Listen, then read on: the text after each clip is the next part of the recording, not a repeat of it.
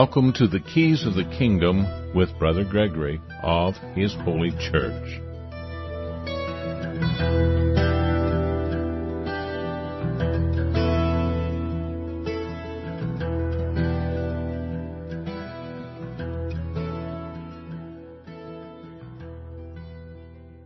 Well, welcome to Keys of the Kingdom. I'm Brother Gregory, and again, we're going to be talking about the Kingdom of God, and we're doing it by going through Exodus, and we've got all the way through Exodus 24. We did 24 last week in the afternoon show, and there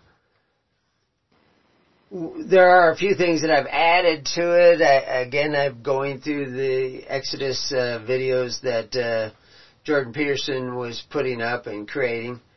And I'm seeing it's really helping me see what other people do not see. They see a lot of things. They say a lot of things that I think are very accurate about Exodus, about the text, because that's what they're dealing with, is the Torah text of Exodus, the explanation that is in there in the original Hebrew. They look at the Hebrew sometimes, and they've been going through and reading the text.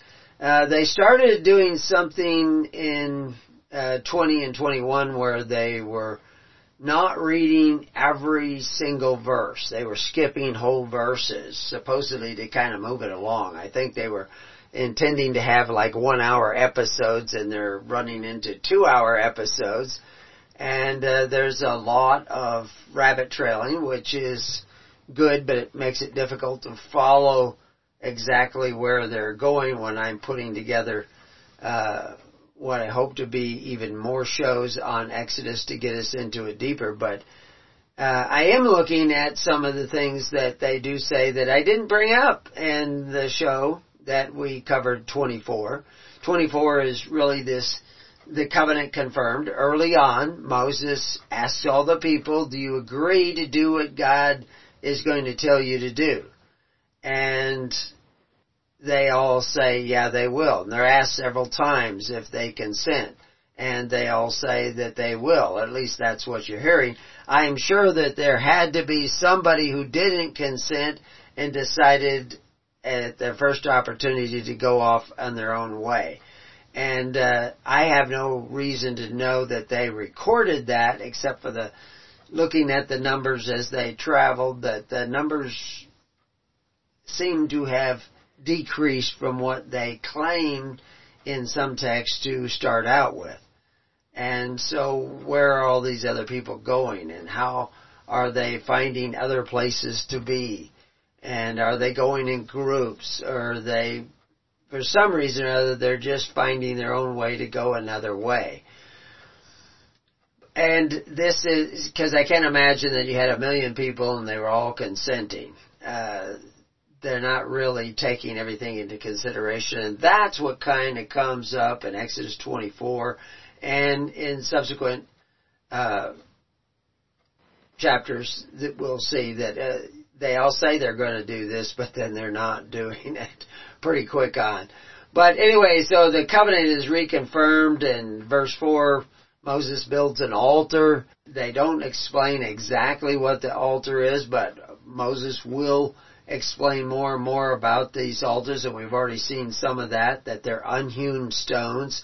So if the stones of the altar are actually living stones and the physical stones are just representing those living stones, which is what I contend is actually taking place, when he says he builded an altar under the hill and 12 pillars according to the 12 tribes of Israel, is that somehow symbolic of the fact that he's going to have the elders and the 70 and other people that are lining up in order to do certain tasks? Well, yeah, that's what I'm saying, is that those stones are representing people, and the people are represented by stones. This is why we see people making gods of silver and gods of gold. Those images of silver and gold have always represented actual, real people that carried out real functions in the societies in which they erected or established these symbols of silver and gold. They were actually explaining a hierarchy of authority within these city-states. And if you realize, and when we cover golden calf again, the golden calf was going back to the centralization of wealth. You centralize wealth, you centralize the power over it, you centralize authority, and of course eventually Israel will do that. With Saul, they'll give him some power, even though in Deuteronomy 17:16 it tells us what to write in a constitution to limit his power. We don't see any evidence that that power was limited for Saul, except for a few statements by Samuel who says that he did something foolish when he forced the offering of the people. We saw where God is clearly, and we will see this again, clearly wanting free will offerings. And I added to our page on sacrifice and offerings because of the fact that there are so many different words that are translated into offer, or offering, or burnt offering, or peace offering. And all of these words are different words and they have slightly different meanings. We also know that Moses calls for a sacrifice and that a burnt offering. Again, we have articles on burnt offering. A burnt offering is an offering totally given up. It is as if it is burnt up to you. You've turned it over to somebody else to do something else with. You put it on this altar. And now the authority of that altar, if the altar, when we're talking about the altar in the sense of the living stones, the people are actually represented by the unhewn stones. So these are unregulated people. That you give your free will offering to those unregulated people who have no authority to force your offering, but they have the authority to manage it. So then we have this sprinkling of blood that we see in verses down there, verses 8, where blood is sprinkled on the altar and blood is sprinkled on the people. So what they're saying is this is a division. Life is in the blood. So this is a symbol again of the life of the people, which is contained in those sacrifices. You know, they give an animal, they give some sort of, a sheep, a bullocks, or something that they're sacrificing. Their life's blood went into producing this animal, into feeding it and raising it and protecting it. And now they're taking that lifeblood that was a part of them, a domestic creature that they owned, and they are giving it to these living stones represented by this stone altar. And then Moses goes around with his basins, and half of the blood he sprinkles on the altar, which is that on the stones? Well, he may have done that on the stones. I'm fine with that symbolism of his actions. But he may be also sprinkling it on the individuals who are represented by the altar, the individuals who man the altar, who receive the sacrifices of the people. And so what he's saying is, they have a power over the blood of the sacrifice. That's what he is symbolizing. I am giving them the power over this sacrifice, and I'm going to put some of the blood on the altar, on the stones, of the living stones and the unhewn stones, and that symbolizes that they have power over this. It's a burnt offering. The people have given up their burnt offering. That it's not in their hands anymore.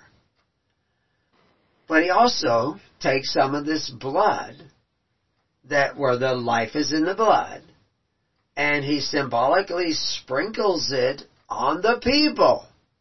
And he says, behold the blood of the covenant which the Lord hath made with you concerning all these words.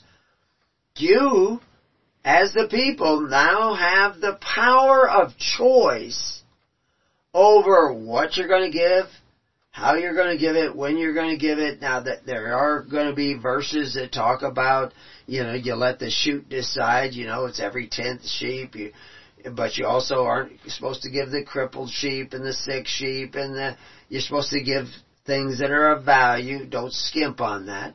I heard a story we had a fire here, and that we've created one of the largest in this county, one of the largest rural fire departments, this side, maybe in the United States, I don't know. It's huge. And has, all kinds of trucks and equipment and everything, and it's completely voluntary. And, you can pay into it, you can subscribe to it, but it's not built with any specific tax dollars. And it puts out fires. I mean, it puts out, probably 100 fires a year, that would have, without it, probably would have often got out of control. It's a rangeland fire department. And we have a lot of rangeland out here. But they were fighting a fire, and they needed to, the Forest Service was also on the fire, and so they were bringing in helicopters that was bucketing water out of a pond so that they could drop it on the fire line. And it was threatening the biggest town around, which isn't that big a town, but we're a big county with small amount of people. And a guy who owned the pond comes in, and he's complaining that he's got to get paid for that water. Forest Service got to pay me for that water. He knows he can put in, and they will pay him for that water. They estimate the number of buckets they pull out. But he comes in so belligerently saying that the guy who's working for the Forest Service suddenly says, we're not going to take any more water out of that pond. Now, they regularly, the money they spend is ridiculous, but they would easily pay for that water. It's not that expensive of water. But it was his belligerent attitude that he just suddenly decided, well, we're not going to take any more water from you because it sounds like you're all angry and upset. And other people were telling him to shut up. And this was a guy who hadn't even been out on the fire line to really help. He hadn't been using a shovel or any of his equipment to fight the fire. It's protecting his property as well as everybody else's. And he has this belligerent attitude.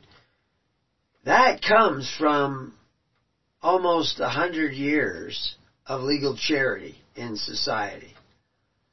And I know some of these, I know their father, I know their grandfather, and I know the history of their great-grandfather. And it's just passed down from generation to generation that if you practice certain things in your life, this will get passed down to your children. This is why honor thy father and thy mother so that your days will be long upon the land, is that if you take care of your father and your mother, your kids are more likely to take care of you. So that's the explanation of honor thy father and thy mother. That was another thing that came up again. They're talking about that word honor means to make heavy. Well, it actually, if you're a sheep herder and you want to make your sheep heavy, you make sure they get lots of food. Make sure they get the right food. You make sure they don't have to walk 10 miles, 20 miles a day to get that food. And then they will get heavy. In other words, it also means to fatten. And when it says that you could get the death penalty, and we've talked a little bit about this, if you curse your parents, the word curse there is to make light, to make them skinny, not take care of them.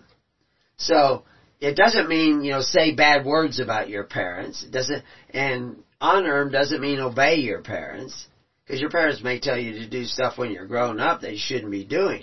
But when you're grown up and old and need help, your kids should be taking care of your parents. And this actually Jordan Peterson will get into this, they're discovering that this actually marks your DNA that will be passed on to your children. There's actually in your epigenetics, it'll actually mark that DNA. I haven't looked in, well, we do have programs that talk about this, but I haven't looked into the particular research that he mentions in his, I guess it would be their episode 12.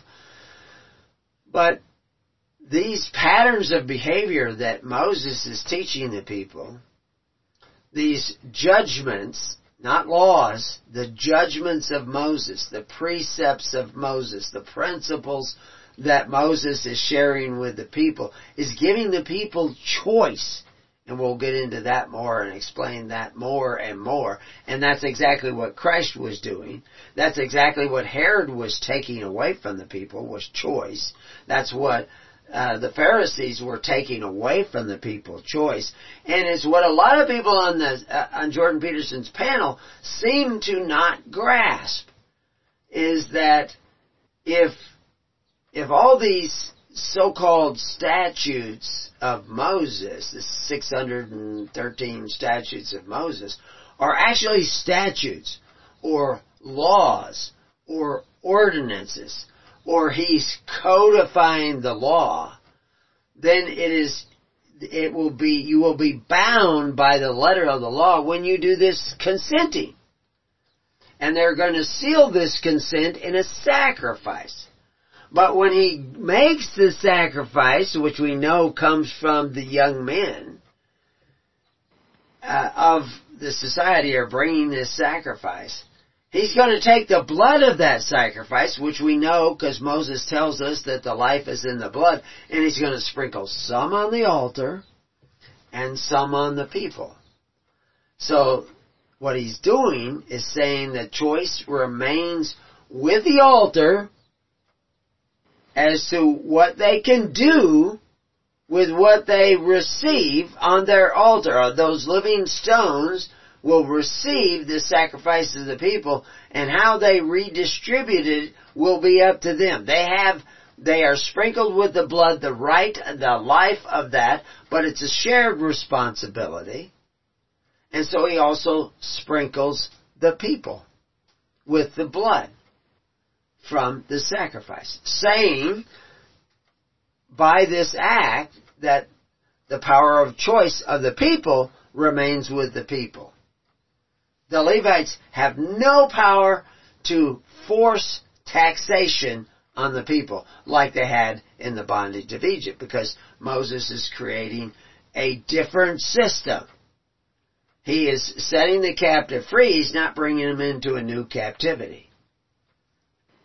And that's a very simple principle. It's repeated over and over again in the biblical text, not only in the Torah, but also in the prophets, which we've gone through, also in the New Testament.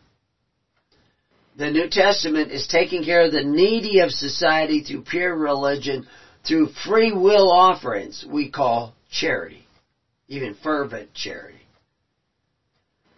But the world is taking care of their needy through forced offerings. And Moses is showing them how this system works. In each chapter, you get pieces of the puzzle. And so, in this very symbolic chapter 24, we're seeing this blood sprinkled, this right of choice, this life of the sacrifice, still remaining with the people, because there's going to be another sacrifice next week, or down the road somewhere. And that sacrifice is going to be, at first, in the hands of the people 100%. Until they give it to the altars, and then it's going to be 100% in the hands of the altars. So what you have is a society that is empowering the people to make choices. They have the power of choice. That power of choice in the New Testament is called exousia or exousia. It's that power to decide what you're going to give, what you're not going to give. And Paul talks about that. As a matter of fact, he talks about that in Romans 13. If you don't already know what I'm talking about, go look up Romans 13 at Preparing You and see what those words are actually saying there. And Moses is doing this. The people have a power of choice, and the altars The unhewn altars have a power of choice. The people don't have any power over those unhewn altar stones. And the stones don't have any power over each other either, because they can't hew each other. They just have to figure out how to fit together to become that altar. You know, Moses, Aaron, Nadab, Abihu, the 70 of the elders of Israel. They have to figure out how to fit together. All the individual altars, as the people organize in the tens, hundreds, and thousands, they have to figure out how to fit together without chiseling each other, without regulating each other, without controlling the choices of each other. You have freedom of speech, but you don't go up by steps. And that was one of the things that they still haven't figured out. They're going to come across it some more, I assume, as they go through this. But the kingdom of God, the ministers don't go up by steps.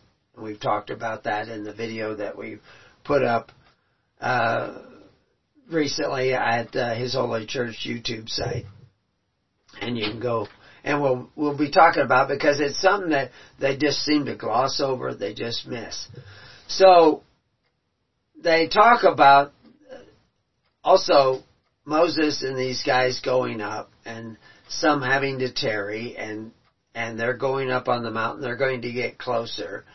But the power of the people, in verse 14 they talk about some of them, tarry ye here for us until we come again unto you. And behold, Aaron and Hur are with you. If any man have any matter to do, let him come unto them. So what are they coming unto? Aaron, are you going to rule over us? Are you going to tell us what we have to do? Or Hur, are you going to rule over us and tell us what you have to do? No. If you have questions, you can go to those guys. And that works for a while. But anyway, so that's what I wanted to bring in is this. And one other thing that I just added to the site this morning on verse 7. And it talks that all that the Lord has said will you do and be obedient. And I didn't realize this, or at least in my recollection I didn't realize it until I just heard them talking about it in their episode 12, is that word obedient is actually shama. And I might have seen it once before, but all of a sudden it connected, and this is the way it is. This is why I kind of do some rabbit trailing, because there are lots of people out there, and little pieces of these puzzles you've probably heard them before, but then all of a sudden they will connect, and then you'll have this other piece. But what they're saying is that we will do and hear, because the word there actually is here. There is a few extra letters there. Vav Nun is added to the front. We'll be right back to Keys of the Kingdom.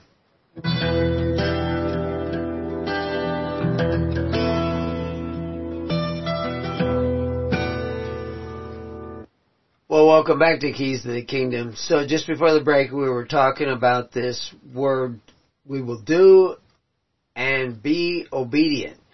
And the word obedient there is shama, which is the word for hear. It's almost always translated here.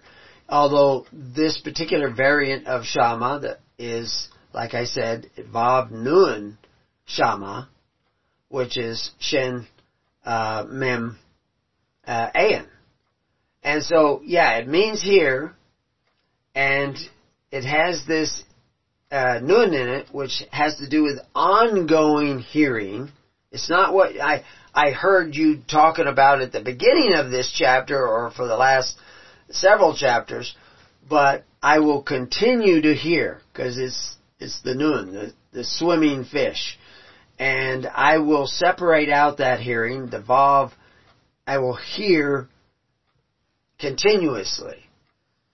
So what is he hearing? Because they just said, I will do and I will hear. Wouldn't you say, I will hear and I will do? No.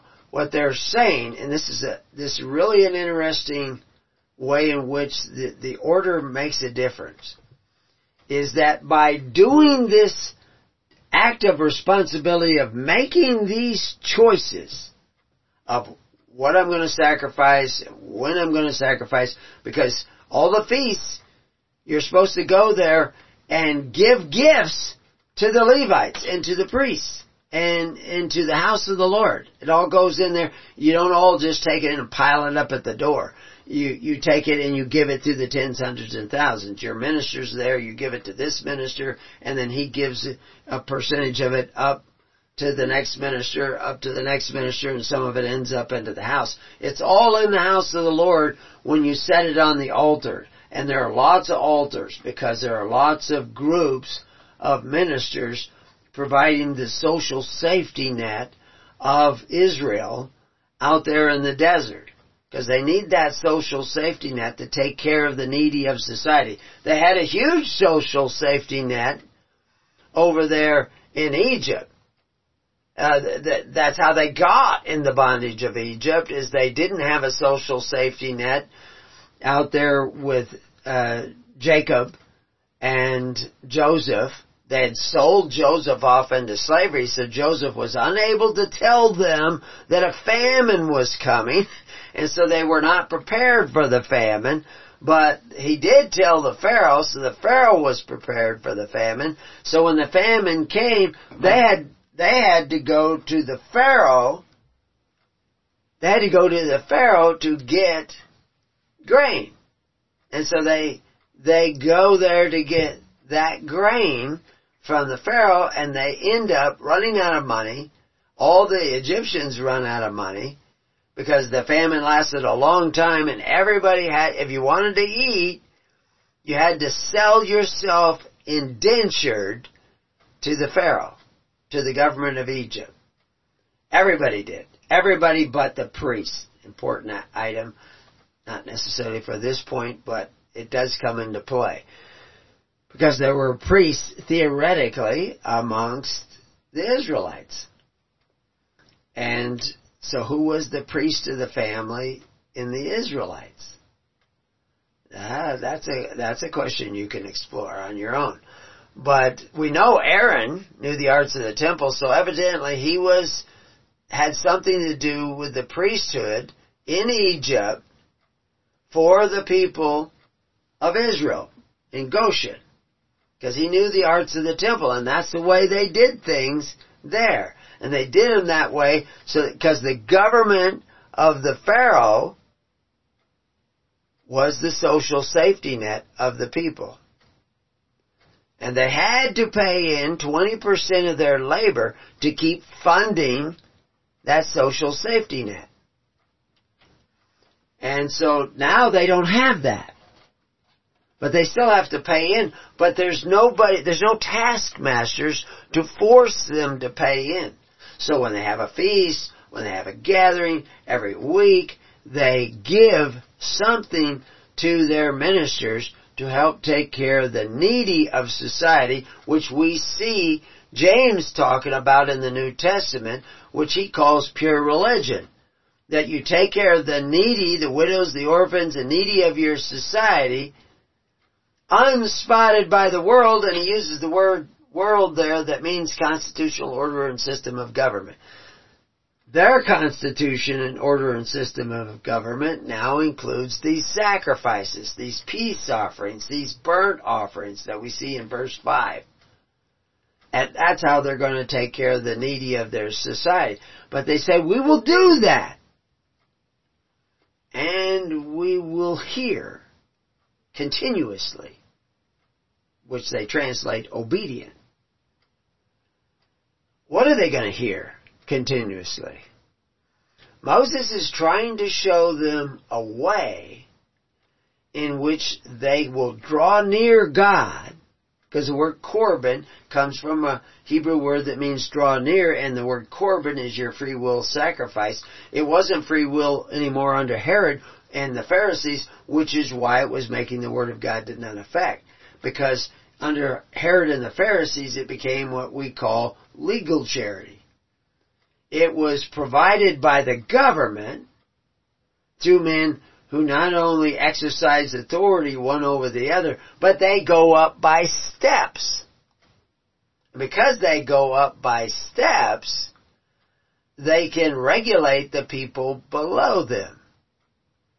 You see? Now when you start putting all these together, and I'm hoping that someday these panelists will put all these things together, and that lots of other people will begin to hear this and realize that you are not going to have any solution for your loss of liberty in the land today until you start doing and hearing.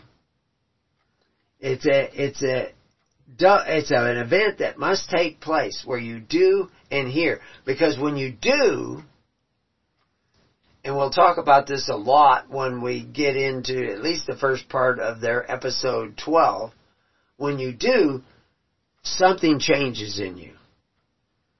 And it works the other way too. When you covet your neighbor's goods, it changes you. It alters you. Polybius knew it. Plutarch knew it. Philosophers knew it. Poets knew it. That what you do changes you. And so he's saying that now the choice is in the hands of the people. They take some object and they give that to the altars, the stones of the altar, and then that object now, the power of choice over that object that you have given is now in the hands of the stones of the altar. It's in their hands. But then the next time the people give, they choose. See, in Egypt, you didn't do that. You made a choice back there when there was a famine. You made a choice back when there was FDR around.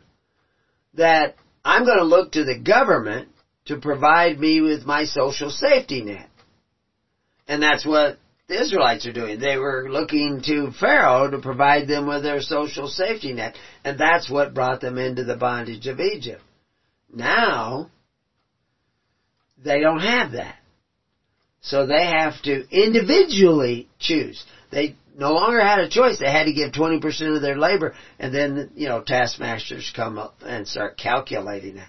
Jesus talks about this calculating of what you owe society. You owe the government of God. You have to calculate it. And you can calculate it. If it's like 10% or 20% or whatever, you can say, well, yeah, I owe this much. But he instructs his ministers that whatever you tell them you owe and you can pay, you can do, that minister must count it as paid in full. He can't say, well, you really ought to give more. No, he could say that, but he can't make you pay. It's a different kind of government. It's a peculiar government, which is why they became a peculiar people.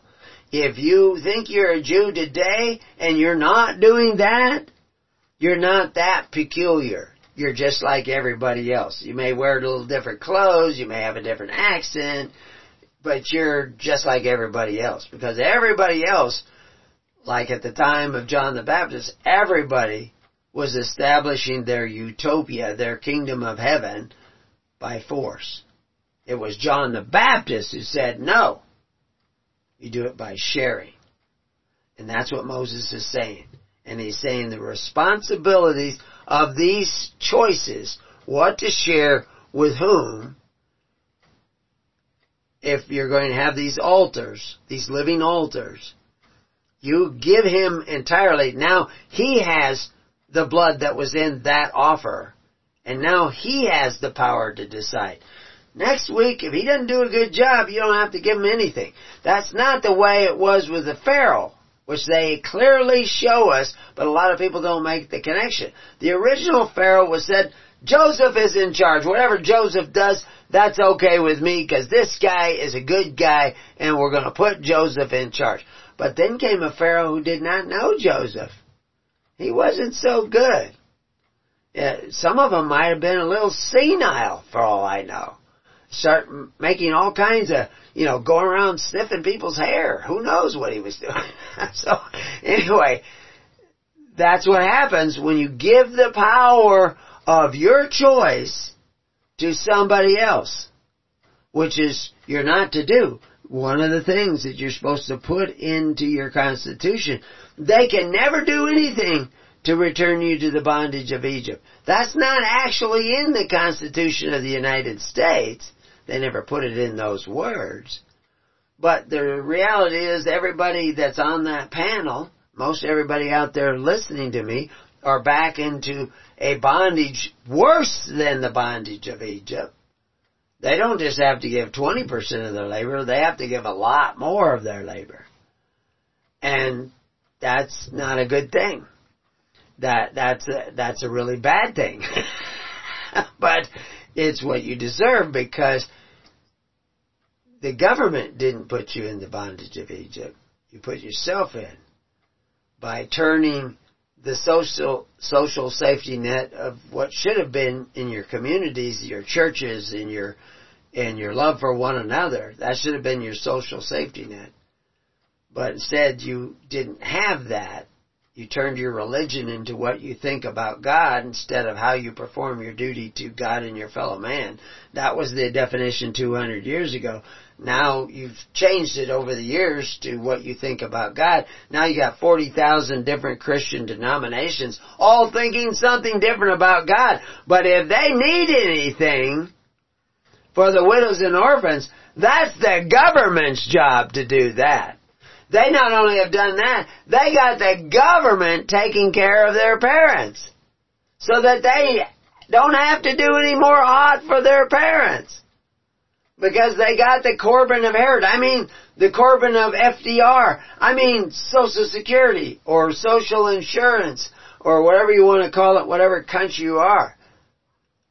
And then you wonder why your children don't care about you? Why your children are so rebellious? Well, why they don't think they owe you anything. They never saw you taking care of your parents. You sent them off to the government to take care of. So, I don't see these, they touch on it. They walk around. I started referring to it as the elephant in the room. I'm now going to call it the Leviathan in the room. That they don't make that connection when they talk about usury, which we'll get into. It's not in this chapter, so we won't go into it. I'm astounded. I'm absolutely astounded that they don't make the connections that they need to make. But we're going to make them here at His Holy Church, and we're going to put it on video, and we're going to put it on these podcasts, and we've been doing it so that everybody can hear. But it'll be up to you to share these podcasts and these radio broadcasts with as many people, and the pages, because we put the recordings eventually up on the different pages. But let's go on to 25.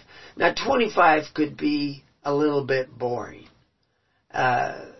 It's not, it's the contributions for the sanctuary, but there's some real gems here, I could talk about all the individual symbolism of the gold and the silver and the brass and all these things and the stones and what they represent. And a lot of them are mentioned later on. The candlesticks, the Ark of the Covenant. We'll talk a little bit about the Ark as well. I'll give you a little tidbits that a lot of people are unaware of. I mean, it's been around for a long time on things like the Ark and why it was constructed and what it was doing. But I'm going to leave a lot of blank spaces so that you have something to discover on your own.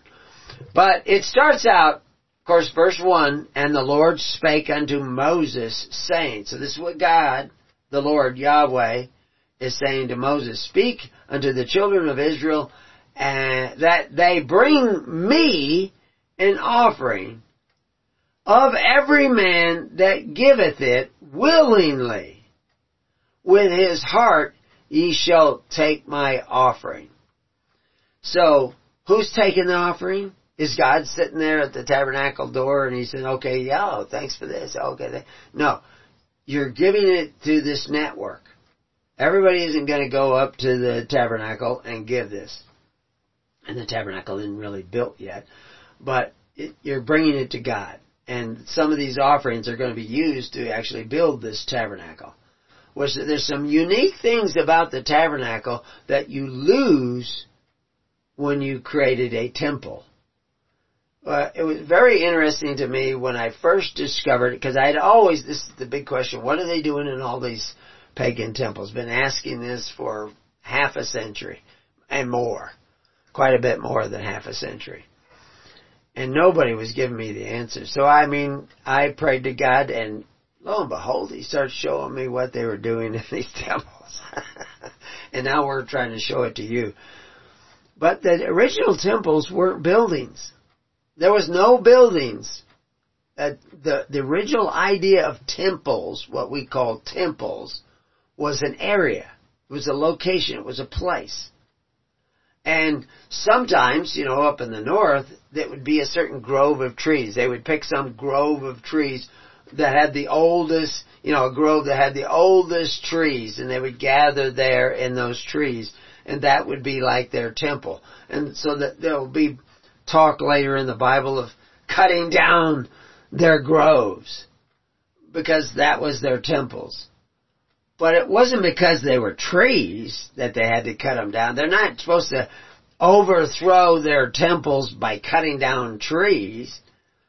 They were to do it by showing them the superior system of temples that are operating on faith, hope, and charity. And in different points in time in history, if you go up amongst the Teutons and everything, they had this idea of temples that were, places that were all based on charity.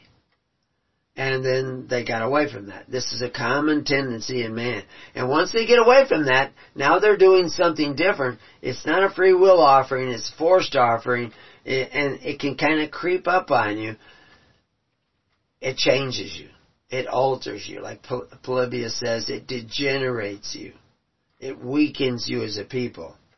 So and there's two ways to not have the free will offering. One is to neglect it and just not do it. And the other one is to start to force it or impose it on people. Both of those things will cause a degeneration in society. It has to be a free will offering. So if you want to create any alternative to the New World Order, you have to remember that. You have to stick a pin in that and remember it. So, this is what he's saying in that verse 2. The offering must be given willingly with his heart. Not out of guilt. Not out of shame. Not out of force, for sure. If you've degenerated already that your offerings are by force, whoa. Yeah, that you've got to the bottom of the barrel. Well, of course, that's where everybody in every country has gotten. And ye shall take my offering. So whoever takes the offering, these living stones of the altars that they're going to be building, the altars of clay and altars of stone are living altars. They're going to receive the offerings of the people, because everybody's not going to walk all the way to the tabernacle. That has to be willingly. That is probably the most essential thing to understand in Exodus 25. In verse 3, and this is the offering which ye shall take of them, gold and silver and brass. A lot of people say, oh, you can't make offerings. It has to be, it can't be money. Well, gold and silver and brass was money. It's just commodity money. It's a commodity. Goat hair, linen, purple, scarlet, blue, cloth, and threads. That's all commodity money. You can trade that. Ram skins, dyed red, and badger skins. We'll talk a little bit about badger skins because it has nothing to do with badgers. That has nothing to do with porpoises. That's another interpretation. Of course, there's not a lot of porpoises out where they're at. But, and shittim wood. I unloaded $3,500 worth of wood yesterday for somebody else, a neighbor. That wood actually came all the way from Canada. It was clear, straight line, Doug fir. But, so that has value. It's not a piece of paper. It actually has value. You can do all kinds of things with it. They talk about oil to light, spices for anointing oils, which of course is like your essential oils, and sweet incense. And of course I should make that a live link so that you find out what incense is, because there is incense the thing and incense the metaphor. There is rams the thing, and rams the metaphor. There's the butt of the ram, the kidney of the ram. These are all metaphors, but they are also real things. This is so common throughout the language of the Hebrews that it's astonishing that people think that you actually have to build an altar of unhewn stones. You actually have to go get a red heifer cow and sacrifice it. Those are all representative objects. They're metaphors trying to teach you spiritual precepts. But the spiritual precepts require that you do them. The precepts require that you do them. Lots of different forms doing the same thing. Once you understand what the thing is that you're doing, will alter you. Just as if you don't do them, if you do them a different way, if you do them like Pharaoh, if you do them like FDR, if you do them like LBJ, if you do them like Putin, it's going to alter you too. It's going to change you as a person. So anyway, all kinds of things are acceptable as this offering. You know, if you're a weaver and you make linen cloth, that's probably what you're going to bring to the temple. If you are a purveyor of oils and you gather oils and press oils, that's probably what you're going to bring to the temple. Everybody's not going to bring sheep. But what's going to be the same for everybody is it's a free will offering. If it's not a free will offering, you're not getting closer to the God, you're not getting closer to the kingdom. And so anyway, he goes on to say, according to all that I have shown you, shown thee after the patterns of the tabernacle and the patterns of all the instruments thereof, even so shall ye make it. So, the patterns, he's talking about patterns. Again, all these objects are metaphors, and we won't go into all of them because we'll try to get all the way through this. And they shall make an ark of shittim wood. Shittim wood is probably like an oak wood.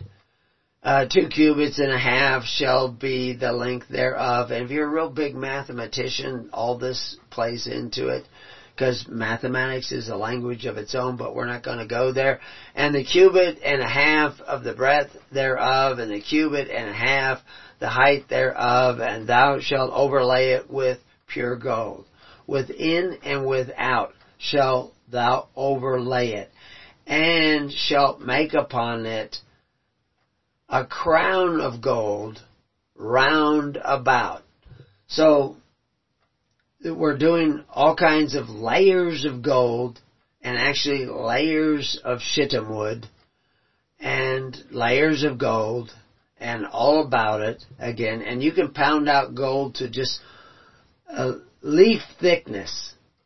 It's not like a poured plate. It could be just as thin as thinner than a piece of paper. And that was a real thing that people can still do it today. Plate things with gold, plate things with silver. And thou shalt cast 4 rings of gold for it, and put them in the 4 corners thereof, and 2 rings shall be in one side of it, and 2 rings in the other side. Now some of this has a very practical purpose, which we'll see, or maybe many of us have already seen, but there also may be symbolism in it. And they go on and they say, and thou shalt put the staves into the rings by the side of the ark, and that ark may be borne with them. So these rings are that's the utilitarian purpose. So it could be borne. But again, there could be symbolism in this as well. And thou shalt put into the ark the testimony which I shall give thee. So the testimony is what everybody wants to call laws, and are actually just judgments and precepts. I've read lots and lots of statutes in California. Behind me I have 1,000 statutes or more written in books. We'll be right back to Keys of the Kingdom.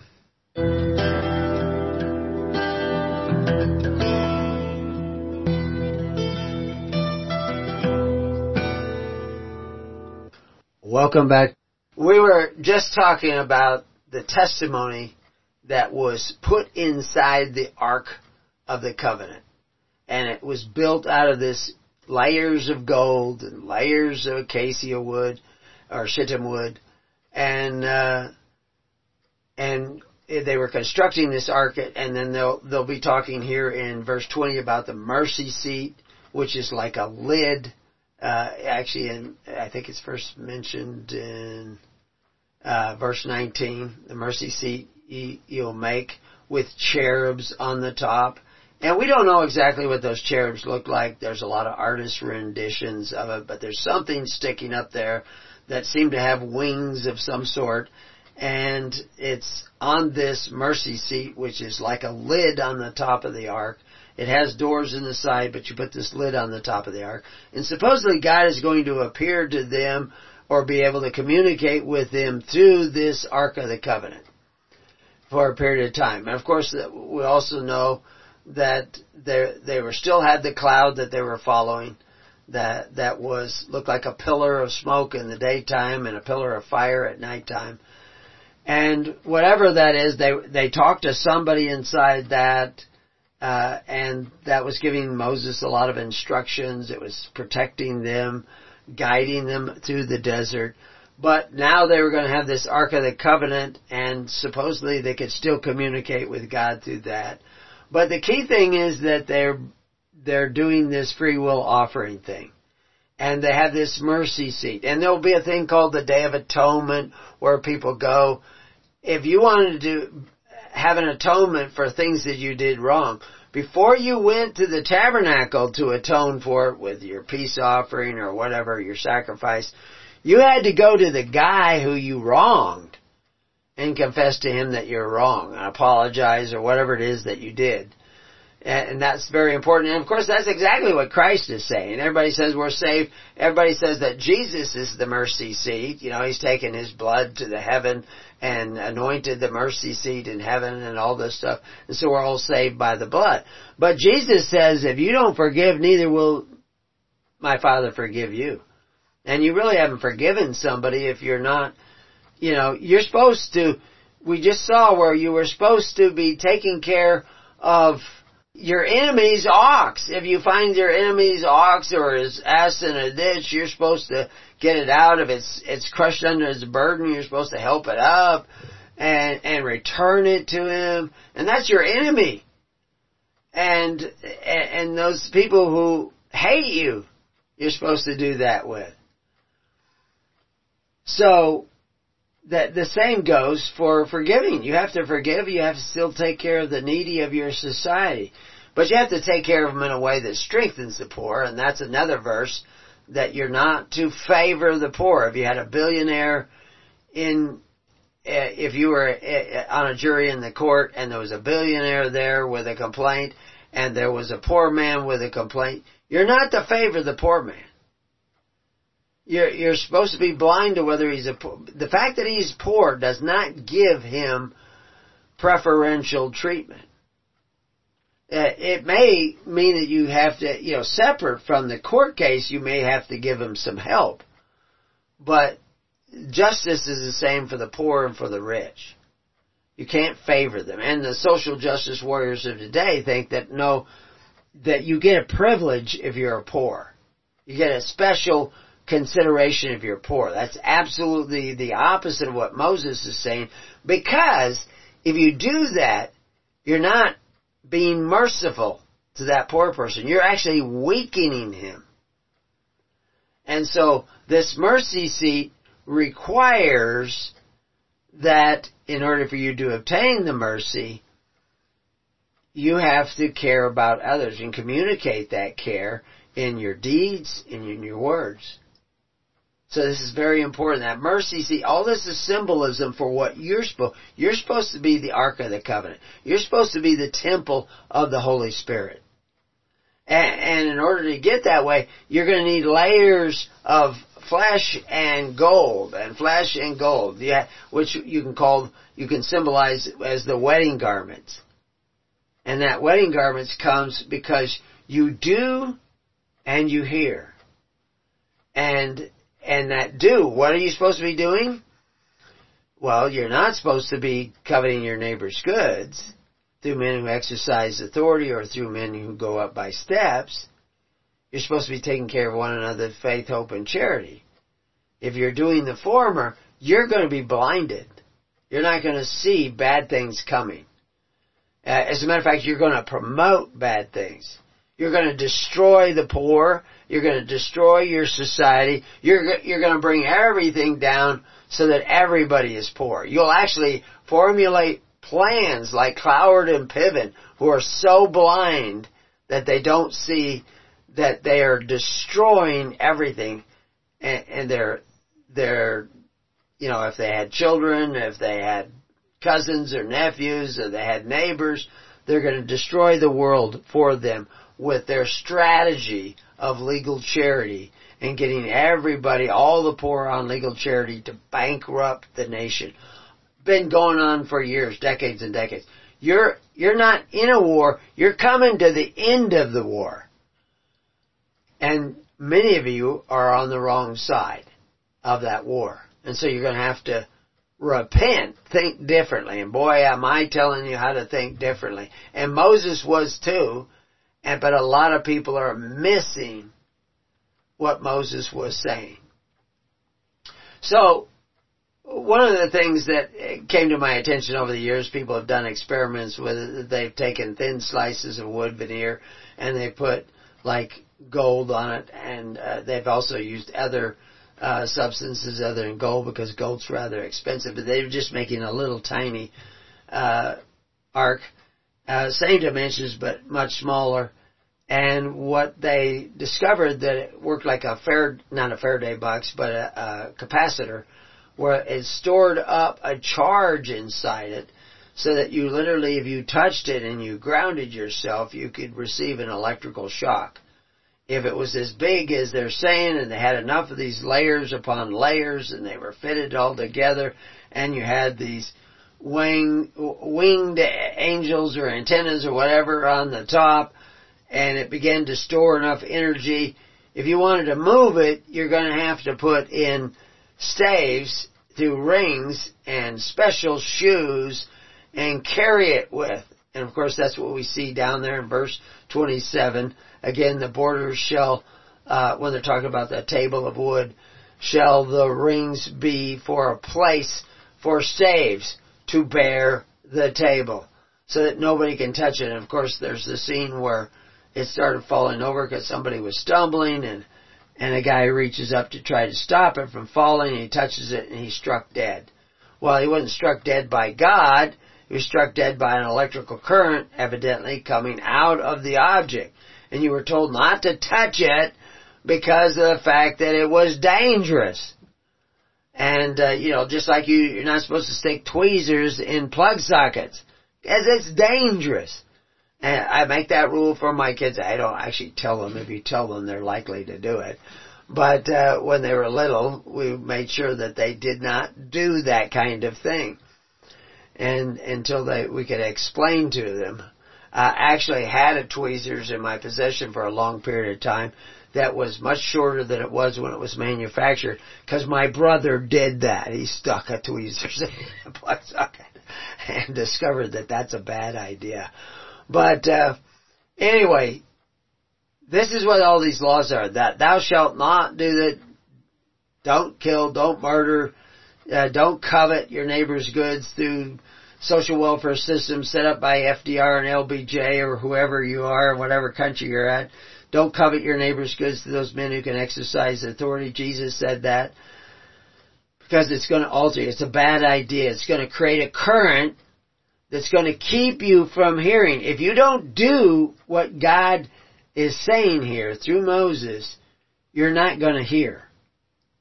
And if you covet your neighbor's goods and you pick a king and you let him take and take and take and take and take so you can have all kinds of free stuff, when you cry out, God will not hear you. That's just repeated over and over again in the Holy Scriptures.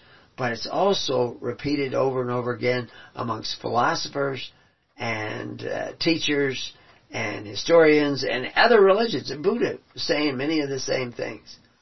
So anyway, rather than read every single thing here, candlesticks, 6 branches shall come out of the side of it, 3 branches of the candlesticks out of one side, and 3 branches of the candlestick out of the other side. And of course, this ends up being the menorah that we all know. 3 bowls made like unto almonds. You have a bowl made of a certain shape, with a knop and a flower in one branch, and 3 bowls made like almonds in the other branch.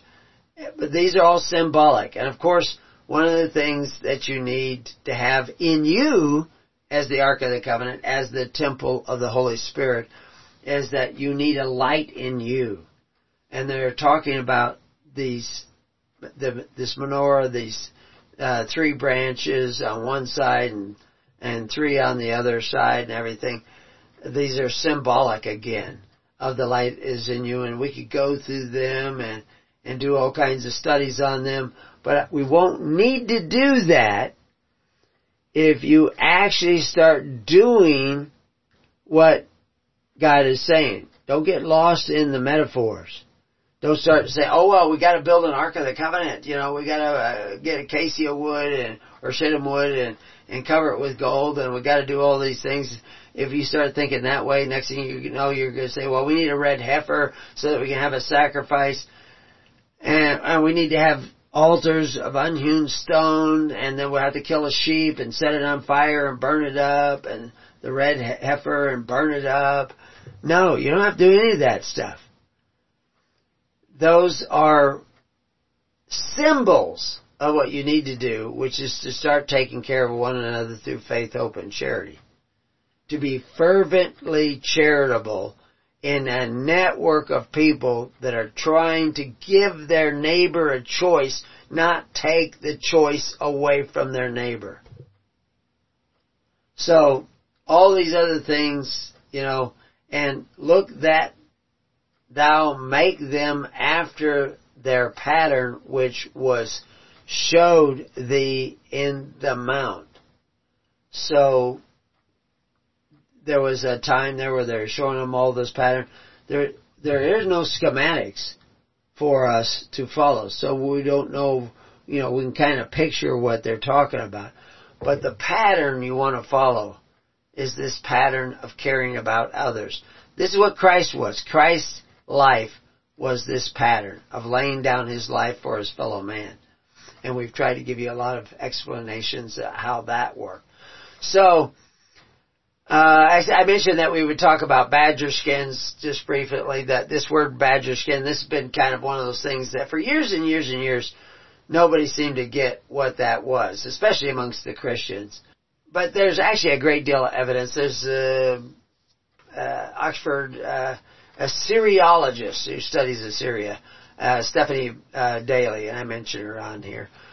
But she says that this is these badger skins are actually beadwork. And what you do is you make all these beads, and then you string either leather thongs through it or camel hair through it. So none of the camel hair is exposed to the weather because it's inside these ceramics, these fascians, beads.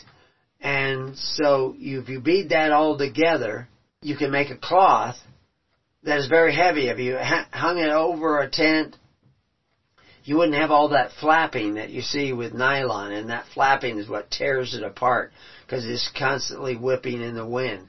You'd also cut out sun exposure to all the cloth that's underneath that, and it would make it a much more stable structure because it would add this weight. And, you know, if you got a really big whirlwind, it wouldn't just pull the canvas off and everything.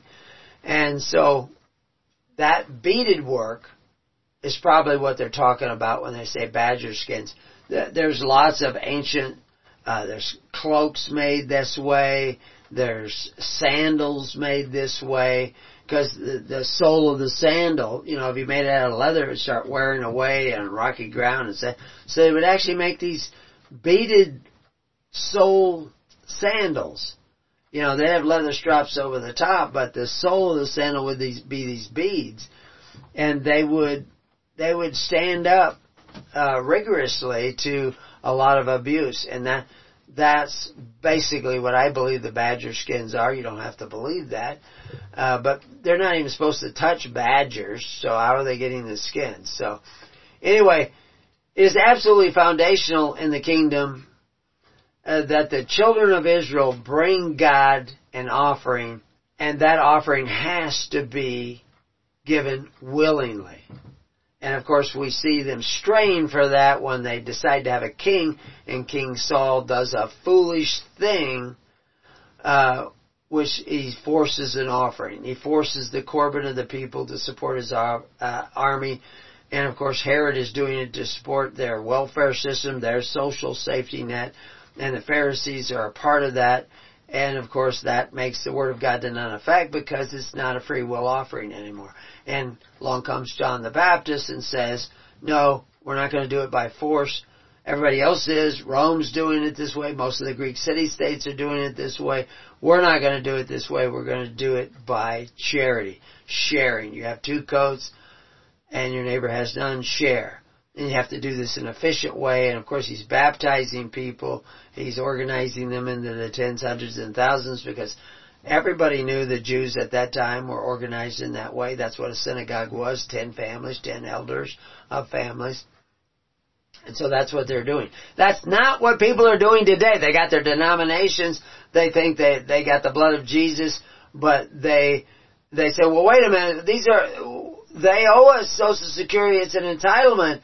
No, it's not an entitlement. News people say that it's an entitlement. The news people also say that the vaccination stops COVID. Makes you immune to COVID. That's what the media said. They said it just doesn't go any farther. You can't get it if you get the vaccination. And we're going to call it a vaccination even though technically it wasn't. And so all that went on. You fell for all that. And you probably also fell for the idea that Constitution of the United States, the Bible is a constitutional document, yet the 5 things that it says to put in your Constitution, they didn't put in the Constitution of the United States. It's a great document. I think the world of some of these guys who put it there. I'm not tearing it down. I'm just saying, one of the things they do say in episode 11 is that all these rules, they call them laws, but all these judgments of Moses, if you follow them, you will constitute yourself as a community. It's a covenant, but you will be constituted together. You'll create the social bonds of a free society, and that will constitute your government. But you would have to really be doing what the precept is representing. The symbols of the precepts are represented. And you would have to really be taking care of the needy of your society through faith, hope, and charity. You would have to be sitting down in juries that had the power to decide fact and law, looking at the precedent, because that's what the judgments of Moses are. They're precedent. That's what it actually says. It doesn't say these are the laws of Moses. It says these are the judgments of Moses. And you see the way he writes it down. Like I said, I started to say before that one of the end of, we went to a break, is that I have all these statutes behind me. They will tell you all kinds of statutes. Oh, you have to do this and you have to do that. And they don't tell you why.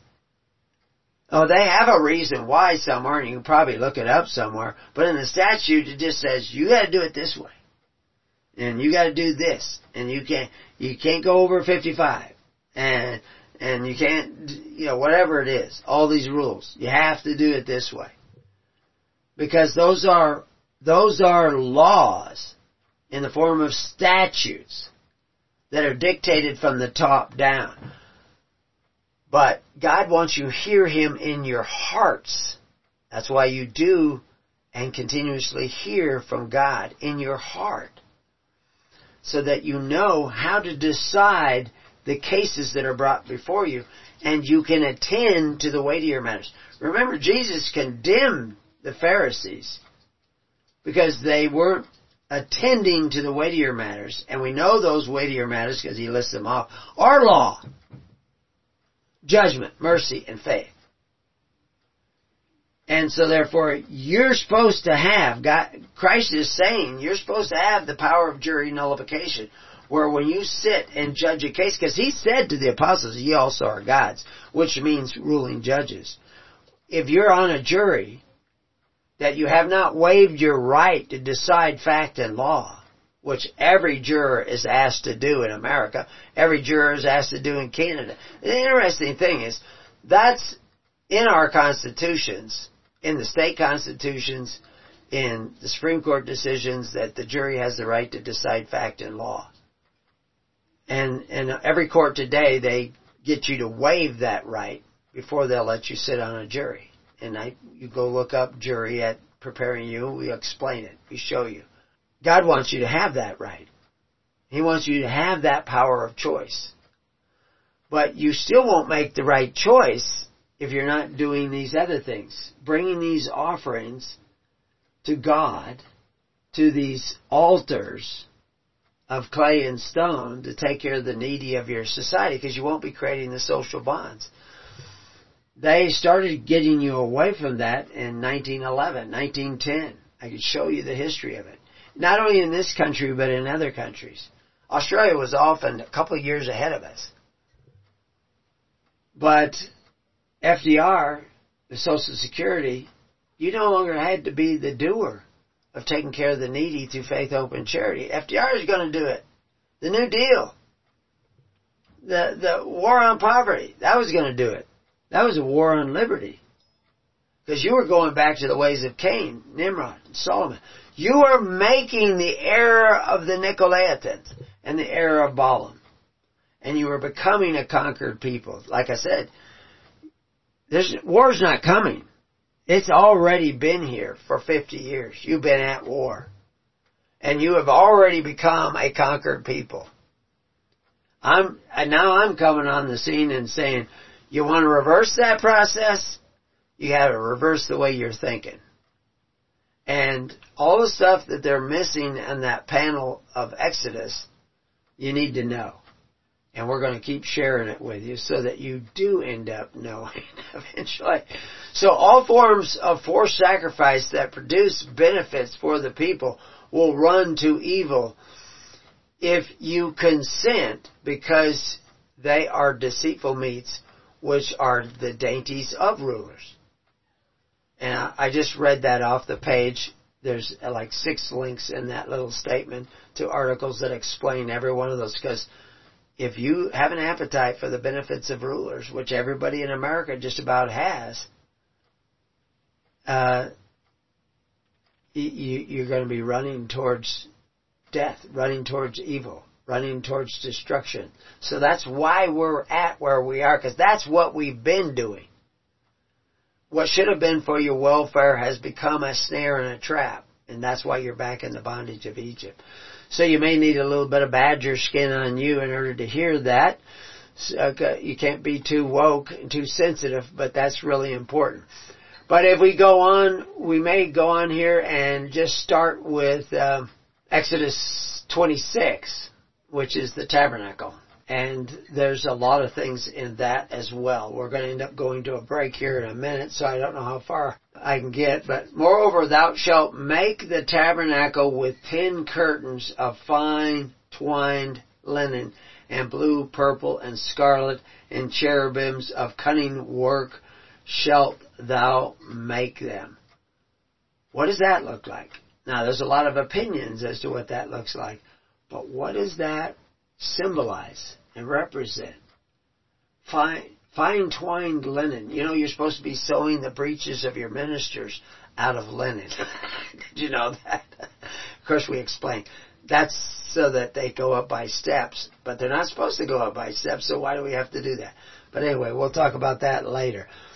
But the length of one curtain shall be 28 cubits, and the breadth of one curtain 4 cubits, and every one of the curtains shall have one measure. So, what does that mean? Why is he going into all this particular stuff? And note that by the time Jesus came, they weren't doing this.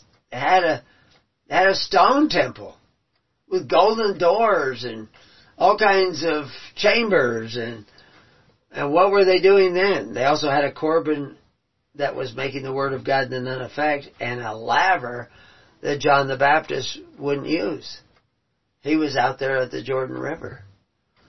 But I don't see any evidence that he was building this tabernacle like is described here.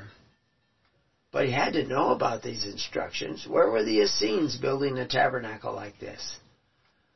They weren't. Now, they were supposed to build this, and it's put in there for some reason.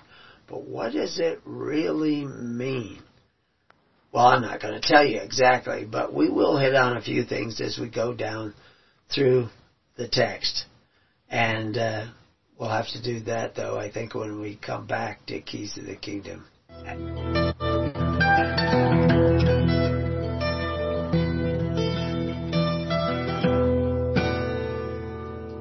Okay, welcome back to Keys of the Kingdom. So in this Exodus 26, and they're talking about the building of this tabernacle, which was a tent.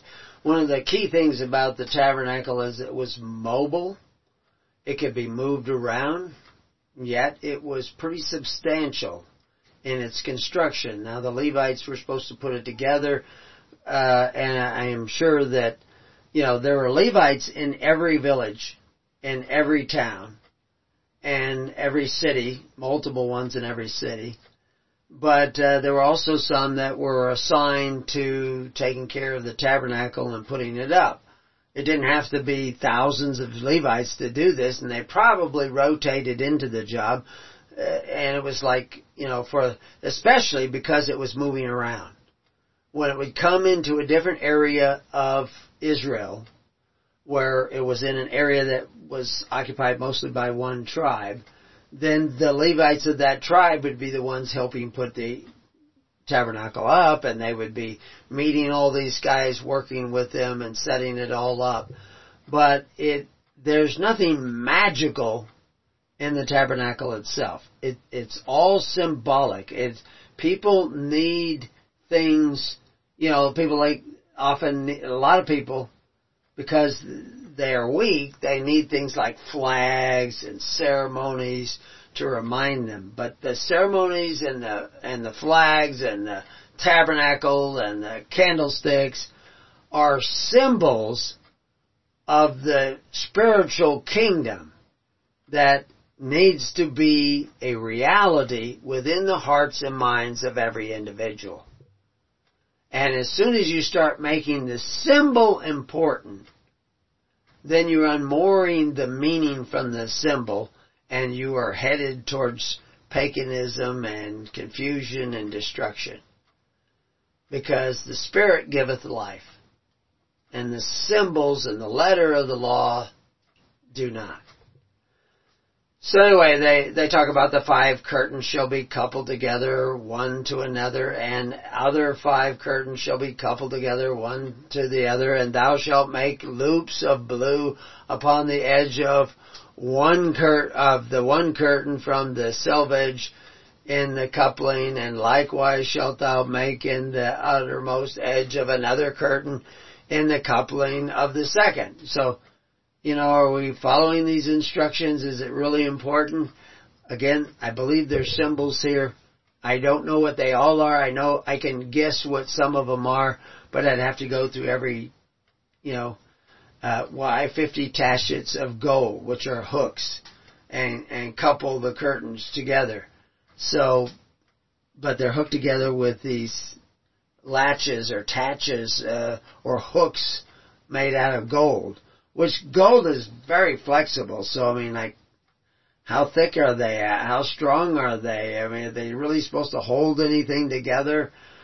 But they have all this stuff that they put together, these curtains and the hooks or tatches, to put this tabernacle together. And thou shalt make curtains of goat hair to be a covering upon the tabernacle.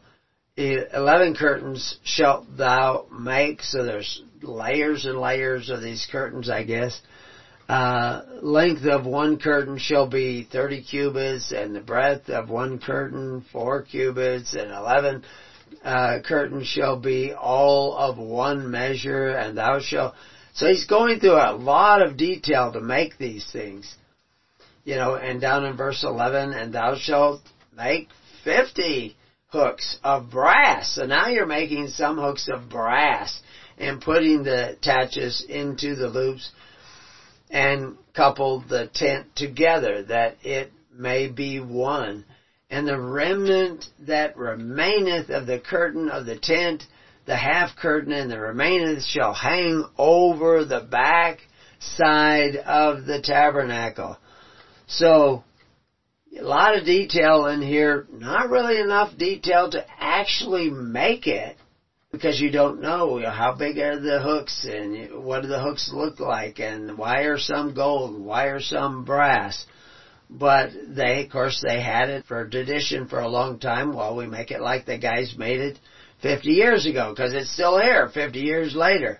And if we need a new one, we just take one of the other ones and make it the same way. In 14, and thou shalt make covering for the tent of ram skins dyed red, and a covering above the badger skins. So they've got badger skins in here. That's a covering over the red dyed ram skins. Now ram skins are going to be a little bit tougher than a ewe skin, and I don't know if they're doing it with the wool on or the wool off. Anyway, if they're dyeing it, that it would look pretty impressive if it was dyed very bright red. But then you're covering that up with the badger skins. But it's making a pretty darn substantial structure. And you've got to haul this structure around. Of course, it's every month they move it to a different site. Basically every month they move it to another site, to another part of Israel, to another location of a tribe. And now whoever is the highest going up according to rank amongst the Levites and the priests will be very much a part of setting it up in this area. When I say by rank, of course, this is the same rank that Jesus is talking about. The best servants of servants of servants of servants, because that's what the Levites are. They are your public servants. They are taking care of your social safety net that is funded by free will offerings. If you want to go build the temple, if you want to have a feast at Tabernacles, go ahead and do it. But if you don't have a social safety net based on fervent charity and free will offerings, your ceremony, rituals and ceremonies have no Spirit of God in them. You're just faking it. You're not doing it. Yeah, you have to do it. That's the only thing that will change you, is that daily choice to sacrifice. Go ask a family man. Go ask a mother who's raised your children. It's sacrifice that produces the family that you produce. I know lots of families where the kids are grown up. They know nothing about being a family. Of course, the wife has had numerous partners. The husband has had numerous partners, if there's even a husband around. and they may not even know who their natural father is. I know lots of people who don't know who their natural father is. How did they learn about family? Well, they can still learn about family, but you know what it will take? Sacrifice. You know, we've had people who are single and said, well, we don't have a family. Can't we join your congregations? Join a family in the congregation, and you'll be in the congregation. Why should we give some bachelor who's never had children or family? Isn't that what it says? The ministers have to be the husbands of one wife? That they have to prove themselves with their family before they can even become a minister? Why is that? Because they have a record of sacrifice. Now you come along and you're a bachelor and you don't have a good record of sacrifice. You want to be a minister, an ordained minister. Well, you're not going to be able to hold the same position until you do the sacrifice. And you know, they're not positions of power. It's not a rank of power. It's a rank of service. Different kind of government. Entirely. If you're creating a government still top down, going to be passing laws, making regulations, etc. No. I mean, you see, in the old common law, with the laws of precedent, they had no legislature. There were no statutes that anybody was passing. Now in England, they mix common law. It's a mix of precedent and statutes. And then they will quote people enforcing statutes as if that's the same thing. But like I was saying before, the whole idea of jury nullification, that came out of a British court under the Queen, under the King at that time. But it's Penn of Pennsylvania fame, when he was tried because he violated the Continental Act of 1619. The jury decided fact and law. They went to jail for it. But they decided fact and law. You don't do that anymore. But those cases that those juries decided fact and law become a part of that precedent. But you will not have liberty in the land until the people gather together to tend to the weightier matters of law, judgment, mercy, and faith. And you will not be able to create the social bonds to gather together and do that unless you're taking care of the needy in pure religion. In other words, through charity alone, without the aid of government. Now, I fully admit that you're all so dependent upon government now that will take years to make the transition, right? I mean, in my imagination, I can only see that it would take years to do that. But you may not have years. You may be really late in starting this, because the battle rages on in our midst right now. So you have to turn around and start going the other way. So anyway, there's a few more verses in here on how to build the temple, where they talk about, and they shall be coupled together beneath, and they shall be coupled together above the head of it, and one ring, thus shall it be for them both. They shall be for the corners. So, one of the things about when they camp around the tabernacle, which we'll get to in other chapters, that's actually talking again about patterns and structures. And so again, all these things are symbols.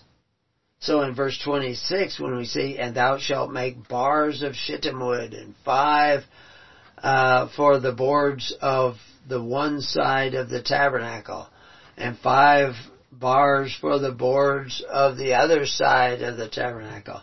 They're talking about building the structure. And down in verse 32, and thou shalt hang it up 4 pillars of shittim wood overlaid with gold. Their hooks shall be of gold upon the 4 sockets of silver. And thou shalt hang up the veil under the taches, and thou mayest bring in thither within the veil the Ark of the Testimony, And that's what they're calling it, by the way, is the Ark of the Testimony, because the testimony is in it. You're supposed to be the Ark of the Testimony. And the veil shall divide unto you between the holy place and the most holy. And thou shalt put the mercy seat upon the Ark of the Testimony in the most holy place. And thou shalt set a table without the veil, and a candlestick over against the table on the side of the tabernacle towards the south, and thou shalt put the table on the north side. And finally, and thou shalt make for the hanging 5 pillars of shittim wood, and overlay them with gold, and their hooks shall be of gold, and thou shalt cast 5 sockets of brass for them. You know, overlaying these wooden pillars with gold, it could create a lightning rod effect very easy. So there's a lot of things going on here. But again, it's really all about symbolism. And yes, for a lot of people, it's something they can look at that's impressive, that they can gather around. It's going so that what happens, because they're moving it around, the Feast of the Tabernacle is not in the same place every year. And of course we know that everybody in the nation did not go to the Feast of the Tabernacle every year. That would mean that everybody would have to leave their homes, leave their fields, leave their flocks, or bring their flocks with them and all go to some central location. So it's moving around, giving everybody access to this, but everybody comes to these festivals 3 times a year, and they do not come empty-handed.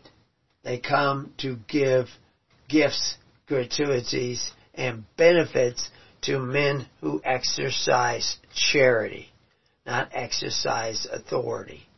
The men who are in the business of service to create those social bonds of a society so that everybody can tend to the weightier matters in their local juries with faith, hope, and charity in their hearts. So every man is becoming the tabernacle. So anyway, this Exodus 26 is a summary of the details of furnishing the tabernacle, building it, and the exact cubits and colors of each section of the tabernacle, etc. But the directions making a curtain or a veil, or in that we see in Exodus 30 and 35, the purpose of this curtain was to divide the holy place and the most holy place. Well, in you is supposed to be a holy place. And so how do we make that division in you? The tabernacle is Mishkan, or what they call it Mishkan, was a tent. It's a dwelling place. And it was a symbol of every man. It is supposed to be the dwelling place of the Holy Spirit. And if you lose sight of that, before you know it, like I say, you'll be out there looking for red calves and trying to build temples and all this stuff. We should be beyond that.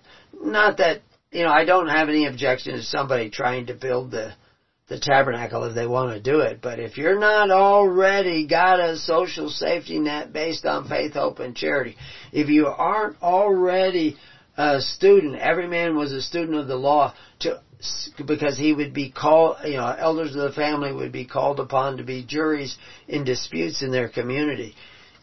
Without that, and administering that justice and mercy, the mercy through your social safety net and also through your judgments, but also justice in your judgments to protect the weak and protect the innocent and protect the people that people try to take advantage of. If you're not doing that, there's no point in building the temples and the buildings, because you won't do it right. You won't get it right. God manifests His presence amongst the Israelites in this tabernacle as an outward sign of and a central symbol, and because it was mobile, it allowed the feast to be centered in a different tribal area every year. I'm just reading from the side panel.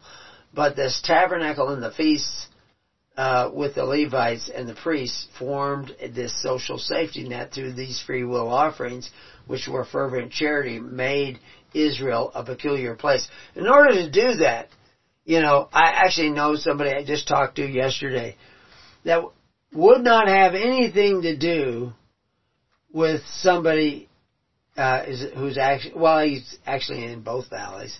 Another big rancher. One rancher wouldn't have anything to do with another rancher because evidently they did something at one time that irritated him, and he won't have anything to do with it. He does do all kinds of things with his hired man. He isn't that bigoted, but he doesn't want to have anything to do with the other guy. Now, I know a lot of people, and some of them I don't want to do business with, but I will be just as friendly with them. And I should be fair that this guy is often just as friendly. But, you have to ask the question a lot of times, are you friendly because you don't want the flack? Are you friendly because you've actually forgiven them?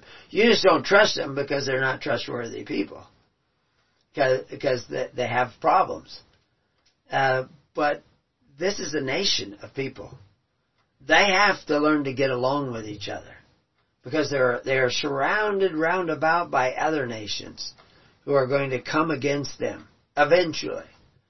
And so that's actually what the red heifer is about, is to create allies in the nations round about you. It has nothing to do with a cow and nothing to do with the red hair.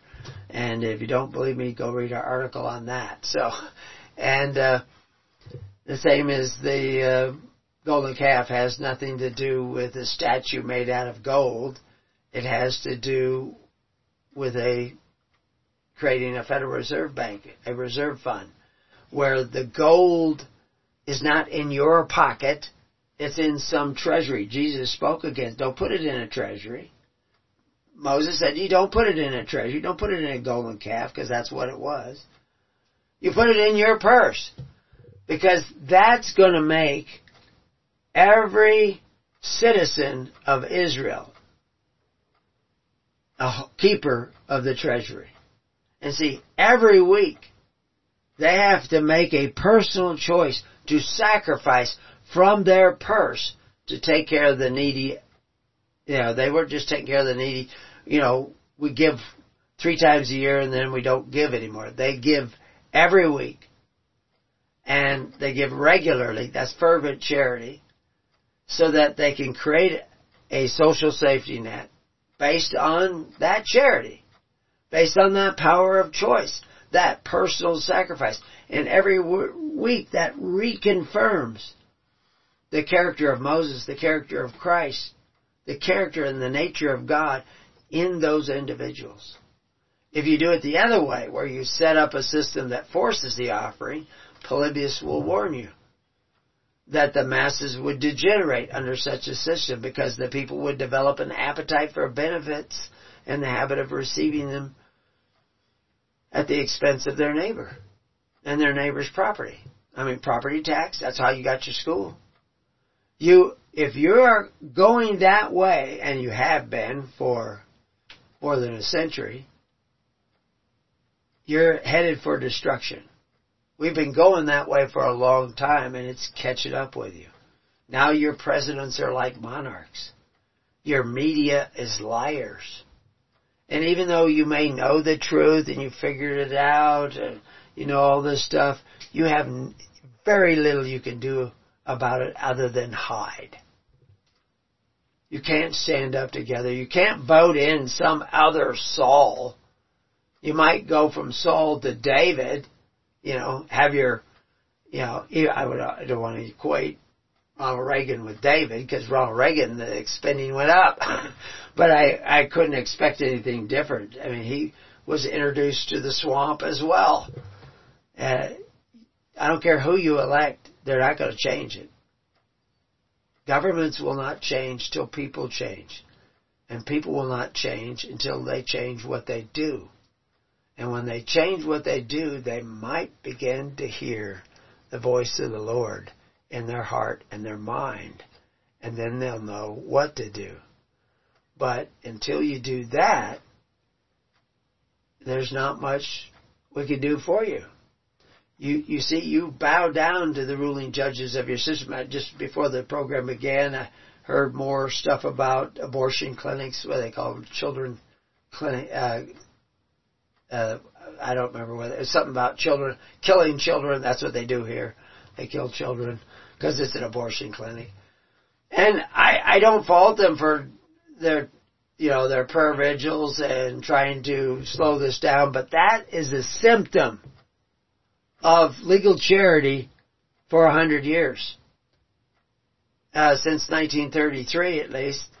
I mean, you had forms of legal charity even before that with your public education.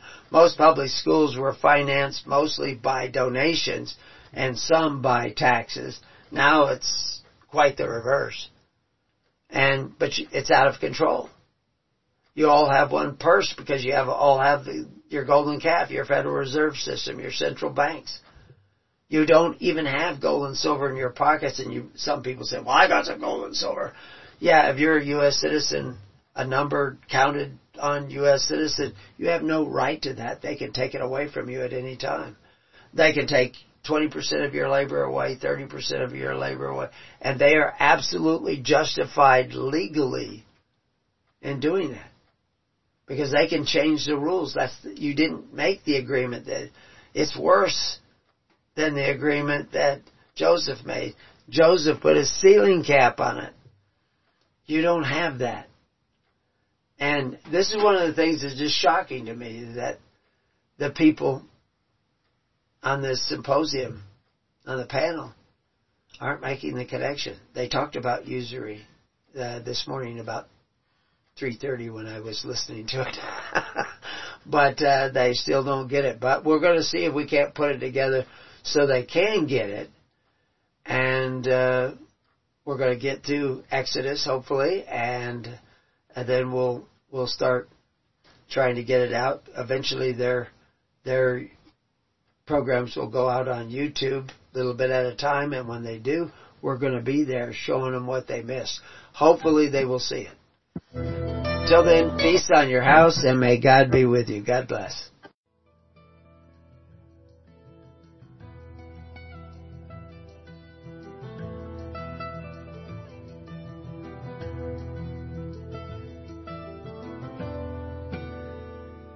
You have been listening to The Keys of the Kingdom with Brother Gregory of His Holy Church. For more information on the educational ministry provided by His Holy Church and Brother Gregory, including services, counseling, lectures, books, and other audio materials, please write to His Church at Summer Lake, Box 10, Summer Lake, Oregon, 97640. You can also find us on the web at www.hisholychurch.net.